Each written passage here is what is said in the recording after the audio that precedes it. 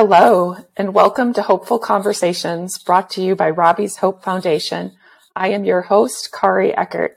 Joining me today is Maddie Freeman, a current student at the University of Colorado in Boulder, studying entrepreneurship and business management. Maddie is a founder of NoSo November campaign and focuses a lot of her time as a suicide prevention activist. Maddie, thank you for joining us and welcome to Hopeful Conversations. Thank you so much, Carrie. It's so awesome to be here with you. Okay, let's jump right in. Awesome. We're going to talk about the social dilemma, 2020 docudrama. 2020 feels like a long time ago. From working with the director of the social dilemma to being featured on Insider magazine, your movement, NoSo November, has received notable recognition. Can you talk a little bit about the mission of NoSo November and your personal journey in reducing your usage of social media? That's a great question. Yeah. So the mission of NoSo November is really, there's two sides to it. So the first side is my goal is to educate young people on the harms of social media and how the business model is actually created around addicting you to the platforms, but also how that can impact your mental health and how that can lead to addiction that sucks all your time out and that can make your depression and anxiety worse. And so I think it's very important for young people to know that. And then the other side of the mission is giving students the option to take action in their individual lives and encouraging them to take a month-long detox from the platforms for the month of November in order to prioritize their mental health and learn what healthy coping mechanisms they can use that isn't just looking at their phone whenever they're feeling uncomfortable. So I think that it's very powerful to work with kids in schools because I think middle schoolers and high schoolers are at the center of this issue and they're at the point of their lives where these platforms are impacting their lives the most. And I think it's really crucial that they are learning about this in school because it's obviously not something that's taught about typically in a classroom, but it's something that invades the fabric of our lives. So I think it's a very important thing to learn about. And it's an important thing to have the choice to, be motivated to take action against and to try to change their relationship with social media. So yeah, that's really the mission of NoSo. And my personal journey has definitely had a lot of ups and downs. I mean, in middle school and high school, I was like ridiculously addicted to social media, especially in high school. And I don't know, we were exposed to the platforms in early middle school. Like Insta, Snapchat. Yeah, when no one really knew much about it, everyone just in about like around 7th grade, all of my peers got Instagram and Snapchat, and we were all just kind of posting pictures of us with our friends and overly filtering pictures and just had no idea, like over filtering. Yeah, it seemed very harmless. And I mean, definitely there was some kind of moments where I felt that this might not be the best thing for me or my peers. Do you feel like you had that recollection as early as like 7th, 8th grade when you were just learning the platforms? Yeah, I mean, I think in around 7th grade was the time that I was struggling really, really bad with my mental health and suicidal ideation. And so I would use the platform to look at things that I don't think I should have been looking at. So I was seeing self-harm content and really, really sad, depressing, like poems and pictures of like really pretty, like skinny girls, like self-harming. And I remember one of my friends who ended up passing away by suicide was also looking at this content and she self-harmed herself. And I felt like it kind of made the problem a little bit worse. And I remember just feeling like terrified when I looked at those things. But at the same time, I almost felt like I could relate to them and that I wasn't alone in feeling how I was feeling. But I don't think I should have had access to those things at that age. And so that makes me a little upset. And I definitely felt that at that time. As a 7th grader, a 13-year-old. Yeah, I felt like that was inappropriate. And it was, there was no boundaries around it. So and I suspect kids now are getting their phones earlier and earlier. Yeah. Like it was the norm for you. Are you 21 now, Maddie? Yes, I am. Yeah. So like, I mean, you were right in when everybody got them and parents weren't paying attention, and seeing these things. And now kids it's younger and younger. I don't want to get like super personal, but I suspect you saw these things on your phone and maybe didn't know what to do. Like, do I talk to my friends about this? Do I talk to my parents about this? Or how do I, am I internalizing this? Those are a lot of deep thoughts. Totally. And at that age, I was definitely suppressing a lot of things. And I think, it was very difficult for me to have those conversations. I had a personal belief in middle school that I was the only person in the planet that struggled with suicidal thoughts. And I believed that from 6th grade to 8th grade. And I felt so, I literally felt like it was almost like an awful superpower. Like I was the only person in the world that felt that way. And that scared me. And I had and I had supportive parents, but I just had no inclination to talk to anyone because it felt so scary. And so, those things didn't help, those things kind of freaked me out. And I saw it make some of my friends self-harm when I don't think they would have if they hadn't have seen that content.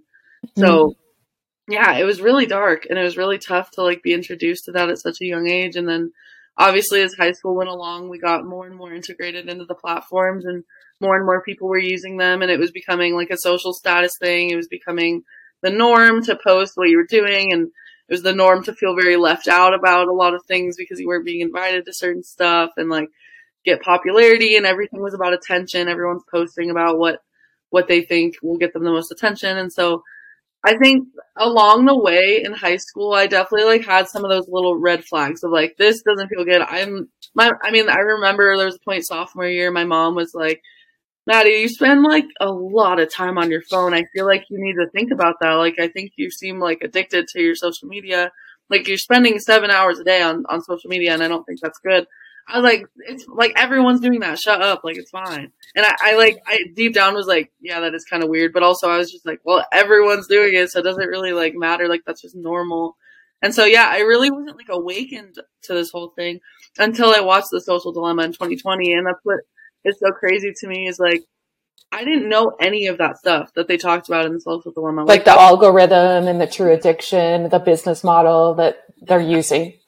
That was the first time I realized that their goal is to addict you. They're using psychology into their code in order to keep you on screen, and whether that's false content or hateful content, it doesn't matter. They're literally creating a model of you in order to predict your behavior and manipulate you, and all of that stuff made me feel so disgusting. I had the most intense feeling inside of my body when I watched that documentary, and that all got very real when they showed the suicide graphs of the point where social media got introduced and then the point that we're at now and how drastically exponentially they've rose. They just grow together. They just absolutely mimic one another. Yeah, and I just felt that social media was a huge contributor to the mental health crisis that was going on in my community. And I felt that could be a reason why I lost so many friends at such a young age. And it hit me to my core. And I was crying. I don't really cry during movies. It's kind of hard to make me cry, but I was sobbing, feeling maybe this is it. Maybe everyone kept asking ourselves, why does this keep happening to us? Why does this keep happening to our grade? What's going on? Yep. I feel that could be one of the reasons. And it just felt very real. And that documentary just really messed me up in the best way possible. It lit a fire inside of me to really do something about this. And at the time I was already doing work with my old school district, Littleton Public Schools, to implement new mental health resources. So this was just a next thing on my list. I was we're doing something for social media. We have to. And I actually created NoSo as a pretty small project. So it's really cool to see how big it's grown since then. But yeah, The Social Dilemma was pivotal in my experience for sure. So NoSo November is No Social Media November. Yeah. About addiction, teaching young people about, and really I think could NoSo November be for any age? It's not just, we're totally trying to get into schools, but good thing for most ages, because most people, let's face it, have an addiction to their phone. This isn't just a youth problem. It's a societal problem. I have a lot of my friends' moms participating, and the young 7 and 9 year olds I was babysitting did it last year. So yeah, all ages are are definitely encouraged for sure. We're just kind of targeting the teenager age group because we think those are the people that most need it. But everyone, yeah, I think everyone could benefit from it for sure. Thank you for being so vulnerable and just being. I remember watching The Social Dilemma. I think it was the very beginning of lockdown. Mm-hmm. Very, very powerful. Certainly had watched a lot of other films that try to address this topic, Right. but the Social Dilemma does it in a different scale. Mm-hmm. And I just remember like those executives and how they talked about that their kids do not have phones. And, you know, it's not realistic for a young person or for anyone really to not have a phone at this point of 2022, almost 2023. But how do we do it better together? Mm-hmm. I'm so glad that you've become an activist and you're using your voice. That's what Robbie's Hope is all about, is encouraging young people to use their voice appropriately for good change. So we talked a little bit about Snapchat. Do you feel like that was the platform that had the biggest effect on your mental health? Or, you know, maybe today, I mean, there's other platforms. It's constantly changing. Yeah. I would say my entire usage of social media, Instagram was definitely always the most impactful for me. Snapchat was a close second for sure, but I would say that the infinite feed of Instagram was what really got me deep into addiction in high school, and I think caused the most pain and issues for sure. Okay. Well, there's always like two sides to every issue. Like they're multifaceted and very, very complex, but certainly social media has some good aspects as well. Right. Is there any that you think are good for young people or that have helped you maintain a healthy relationship and take care of your mental health? Yeah, I mean, usually when I present to students, I always include a slide acknowledging like social media is crazy and can be so good for you, and so can be so like it can connect you to people across the world. Like it's powerful in a good way in a lot of ways, but in my opinion, like the bad outweighs the good in this situation, but everything has two sides to it. Everything has good and bad. Yeah. And so, yeah, I couldn't agree more with that statement. And, yeah, I mean, like, just even I have one of my closest friends. He lives in Germany. I wouldn't be able to communicate with him if I didn't have Snapchat, you know? And like during November, I just can't talk to him, which like sucks. But that's like one example of just that it's tough because I'm not trying to paint the picture of like social media is just bad. Like get off it. It's just all bad. But I think it's important to acknowledge both sides of that spectrum and how you can balance those things out.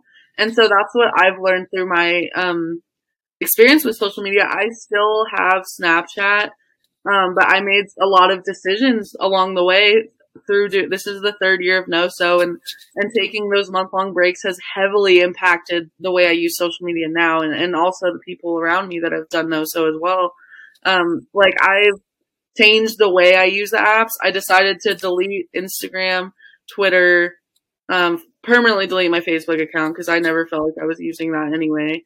That's an old people platform. Yeah, and I had a feeling about TikTok when it became popular that I just didn't feel that it would give me anything more that I wanted in my life. And everyone was talking about how addicting it was. And I just had this feeling like before I started so I was like, I just don't think I need to download that. So I never got into TikTok, which I'm grateful for. It sounds like you have really good intuition. I like that. You're able to trust your gut.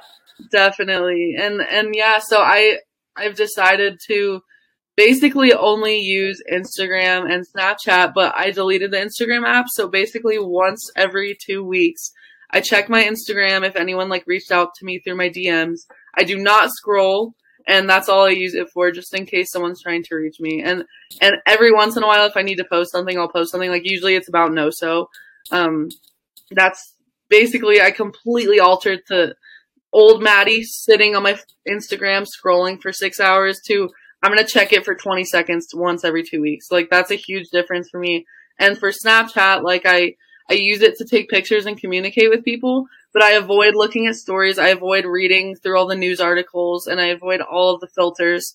And I just try to use it for the most basic purpose of communication. And that can be difficult, but I found that like using social media for its good purposes can still be effective and useful in your life if you use them in the right way. So that's definitely something that I've learned along the way, is like you can use it in healthy ways.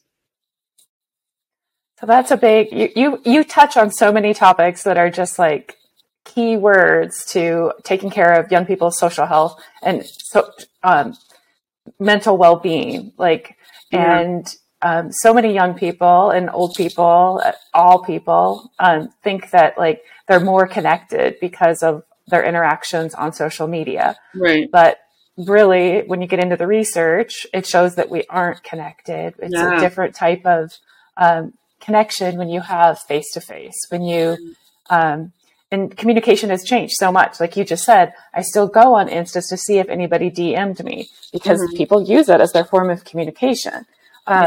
Those are tough things. I think, especially for, at the beginning of this conversation, you talked about when you were in 7th grade. And I know like people think, oh, I have 500 Instagram followers. I have 500 friends. Right. How do we get past that? How do we enrich communication and relationship without social media, social media controlling all of what we do? That's really the question. Yeah. Like, I don't know. I mean, that's again, something I've realized too is you're building inauthentic connections. You're Snapchatting pictures of your face to people that you would never talk to in the hallway. And like, that it fills this empty void of little like communications with people and feeling like someone at least cares to like reach out to you. But 9 times out of 10, it's not an authentic, like, hey, how are you doing? Like, do you want to talk? Or like anything like that. It's just like very, very the most shallow level of communication. And you can feel really alone. You can have 50 Snapchat messages and feel very alone because it's not what humans crave as human connection. That's not how we evolved as a species to accept human connection. Like, that's not how it works. So it's difficult, and it can be like, I've had very intense texting conversations with friends and I felt really good about that. But I think like the majority of social media is that shallow connection with other people. And so, yeah, I mean, that's one of the biggest parts about NoSo is that we strongly, strongly encourage to like just reach out to your friends in other ways and explore how it feels to only text, call, FaceTime for a month. And everyone that has done NoSo has said, like, I'm astounded by how many, like, good conversations I had. I'm astounded by how many, like, old friends I reconnected with genuinely that I got to see in person because I called them instead of Snapchatting them. It gives you another level of communication when you actually speak and hear their voice rather than texting or, like, Snapchatting.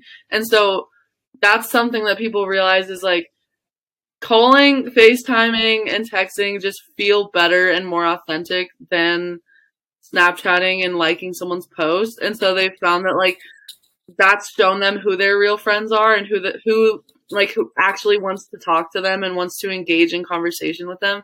And then obviously you take that in the real world. We encourage participants to like plan a lot of things with their friends and like get together and talk in person of how they're dealing with not having social media and like plan non-social media little friend dates and all this stuff. And it's astounding how much more connected they feel without social media. And I think that's really powerful. And I think it's a really big misconception among today's youth that the more friends you have on social media, the more friends you have in person, you know, and that's really... Yeah, that's exactly what I hear. Like when you're talking about all of this, like, I've had to do a lot of personal work after losing Robbie and relationships change and those phone calls and those face-to-face, conversations are so helpful. I love that people reach out to me on social media and whatnot as well. But, I think I have a different perspective now. And I'm just wondering, like, you're 21, like, has social media, made us think that we need like buckets and buckets of friends? That in reality, like most people can count their good friends on one hand. Right. You know, I don't know. Is that a conception that young people have, that I have to have like how many friends? 5. I mean, it's in the hundreds versus in high school. I went to a big high school. Right. It's usually we have small friendship groups. Right. Totally. I think it's like increased the connection among people to the point where like you have so many mutual connections and you have so many like mutual friends and like outer group friends and like it feels like you need to have like 50 or 60 friends at all at one time, and that can make you really lose sight of who your real friends are and who you need to like prioritize, you know. So I can definitely say I think that's a conception that a lot of young people have, is like they need to have a ton of people that love them and a ton of people that care about them when like I don't know, yeah. And I think that's another part of like taking a break, is like you think a lot of these people are your friends until you delete Snapchat and they will never text you again. Like they'll probably like never talk to you again if you don't get Snapchat back. And that feels pretty bad, like honestly, but it makes you realize who wants to invest effort into you and who's going to take the time to text you or call you, you know? So I definitely, I mean, yeah, I think that's a huge thing for sure. Doesn't it feel good personally too? Like when you reach out to someone in an authentic way, like you can see them react. Like you just pick up the phone out of the blue and call somebody for like no reason. Like, hey, I was just thinking of you. How are you? Versus, I could have sent them a text, or I could have, you know, commented on something on Insta, or I'm old. I'm still on Facebook. Those deeper, like real authentic human connections. Yeah, I was going through something earlier this week and I was having a tough time, and my friend that I typically just talk to once in a while on Snapchat called me. She lives in California and she called me. We talked for 2 hours on the phone, and we both were so insanely grateful for that conversation and like feeling that connection to each other again. Like it made both of us cry, because it was just like, oh my gosh, like I miss hearing your voice. I miss you and I love you. Like we should talk on the phone more, you know? So totally. I think if you experiment around with that, you'll definitely feel really fulfilled after an authentic conversation rather than 50 inauthentic conversations. Thanks for sharing that. Okay. So given that social media platforms are notoriously used to promote unrealistic social, physical, and lifestyle expectations, have you seen an effect on the habits and mentalities of teens given these expectations? That's a great question. And I think the obvious answer is yes. Personally, I have felt that way. I've also seen that in my friends a lot. I think it gives you almost no hope to reach your ideal life, because you don't ever feel like you could live up to Kylie Jenner's life, or even just like an influencer who's always on vacations and has a perfect body. Like that's just like, that seems very in reach for a lot of us, but in reality, that's like a 1 in a million. Like that person is very rare, but the amount that they're shown on social media makes it seem like that's like something you should achieve, and like it would be easy for you to achieve, but you're just not good enough to get to that point, you know? And I mean, it breaks my heart. One of my closest friends who passed away by suicide was the most beautiful girl I've ever seen. And I would have told you that before she passed away. I'm not saying that because she passed away, but like I was always so jealous of her. I told her that. I was like, you are so like perfect. Like you literally are perfect. She thought she was so ugly. She hated herself. She was like pretty skinny. She had like a pretty ideal body type. She thought she was fat. She didn't like how she looked. She didn't think her life was good. She had a lot of money. Like her family was wealthy.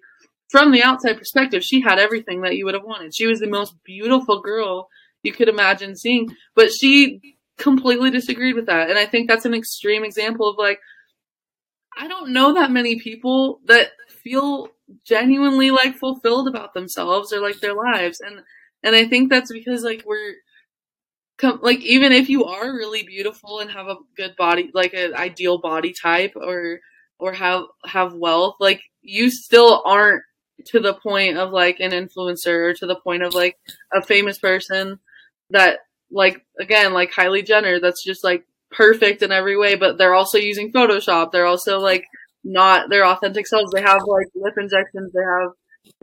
They're like changing their bodies with like, you know, so it's really hard. And I've seen it, especially in girls, and that's been documented very well, especially with body dysmorphia. And I 100% had body dysmorphia in middle school. I was always looking at Pinterest and seeing like the whole thing was like the thigh gap challenge. Like if you don't have a thigh gap, you're worthless. And I was I've always had chubby thighs, and I did this like month-long squat challenge, and it was like, if you do like 50 squats every single day, you will have a thigh gap by the end of the month. And I was so upset when my thighs looked pretty much the same after I did that. And like, it's just, I don't know, it just hurts. It hurts a lot of people.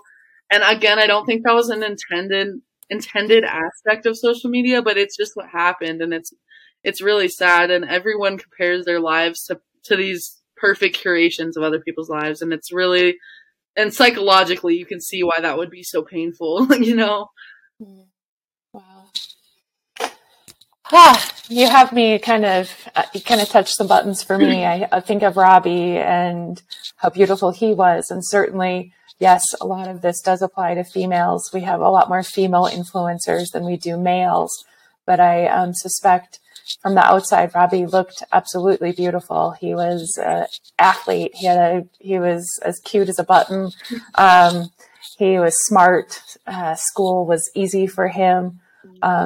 And yet he died by suicide. And he never said anything to anyone. His friends didn't know that he was struggling. Yeah. And like you said, like as a middle schooler, how you felt like, you know, you had this supernatural power, thinking about death, thinking about your own death. It's deep stuff that is so hard as a mom, as a friend. Like, we are worthwhile. We are vulnerable humans. We can be real. And our lives are worth living. We can do good for ourselves and good for others. It's hard. Yeah. Do you have a piece of advice that you would give to a middle schooler or a young person that you just think that would be helpful to the Maddie that was in 7th or 8th grade, that was becoming so addicted to what she thought she needed to be, and which. Yeah, that is tough. I think, like, even when everything in your physical world is telling you that you're not enough and you're not pretty enough and you're not skinny enough, like, you have that voice inside of you that feels like you're worth anything you put your mind to, and that you have beauty in so many ways that aren't necessarily on the outside, that aren't necessarily valued on social media. And that, I mean, even just taking a day off social media, I think spending some time looking at yourself in the mirror and pointing out everything you do like about yourself instead of everything you don't like can be very powerful. Just, I don't know, it makes me sad because I want every young girl and boy to feel like they're beautiful in whatever shape or form their body takes, and whatever way that they look, and that social ideals are simply social constructs. Like, the idea that you should be skinny and curvy is literally a social construct. That's not like something that's real, you know? So just find it in you to try to give yourself some positive self-talk and look in the mirror and identify things you like and focus on that, you know? It's a hard exercise. Have you done it? Do you do it? Like, to stand in a mirror for a certain period of time and you can only talk to yourself in a positive way? Yeah, I mean, one of my volleyball coaches told me that for every negative thought I have, tell myself 3 positive thoughts. And I've tried that in that exercise, because if you go in the mirror, you'll be like, oh, but look at, like, my stomach. And you're like, oh, geez. But then you're like, well, what are 3 things I like? And I'm like, well, I like my hair. I like, you know, whatever. And it's good to, like, really force yourself, like, to try to just outweigh that stuff with the positives, you know? Yeah. It's hard, though. It is hard. And also, like, why do we talk to ourselves in such a negative way versus the way we would talk to a stranger, a friend, a loved one? But we just have a tendency to, all that negative is self. Right. Tough stuff. And that goes back to that social media can have positive aspects to it. I found myself last year looking on Pinterest of body positive quotes and body positive ideas. And I found so many just, like, really heartfelt things that women wrote. Like you said, imagine, like, saying the things you're saying to yourself to your best friend. Like, you would never say that. And, like, there was poems saying, like, your body's only ever wanted you to love it and to accept it and to give, like, you should, like, give yourself a hug. Like, your body just wants to feel good in its own skin. Like, you can let it feel that way, you know? And so, like, that's, if you still use Instagram or something like that, unfollow Kylie Jenner and follow a body positive app, like a body positive page. Like, you can change the content you're ingesting, and that can help you a lot. That's good advice. Very good advice. And like November, there's so much focus on gratitude. An opposite of being on social media, like think about what you're grateful for. I know that when I am down and out, which I absolutely have my moments, I really have to focus on like being grateful for all of the good that there is. Just a mindset shift, which is certainly a learned skill and not easy. And you have to develop, you have to work on having those tools and resources in your own personal toolbox. That's what we at Robbie's Hope are trying to do for young people. Before we wrap up, I have probably 2 more questions. I like to have conversations, so it might be more than 2. But as a young person, you've had success in like bringing some change to schools. And what advice would you give to a young person there? Like why do you think you've had success? Like, is it in your approach? Is it in your ask? Is it in your partnership with adults? What's worked for you?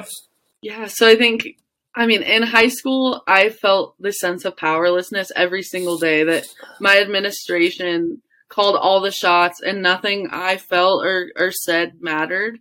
And it's really crazy to feel like just a few years out of high school that I can have that much impact. And it opened my eyes that like we have more power than we think we do.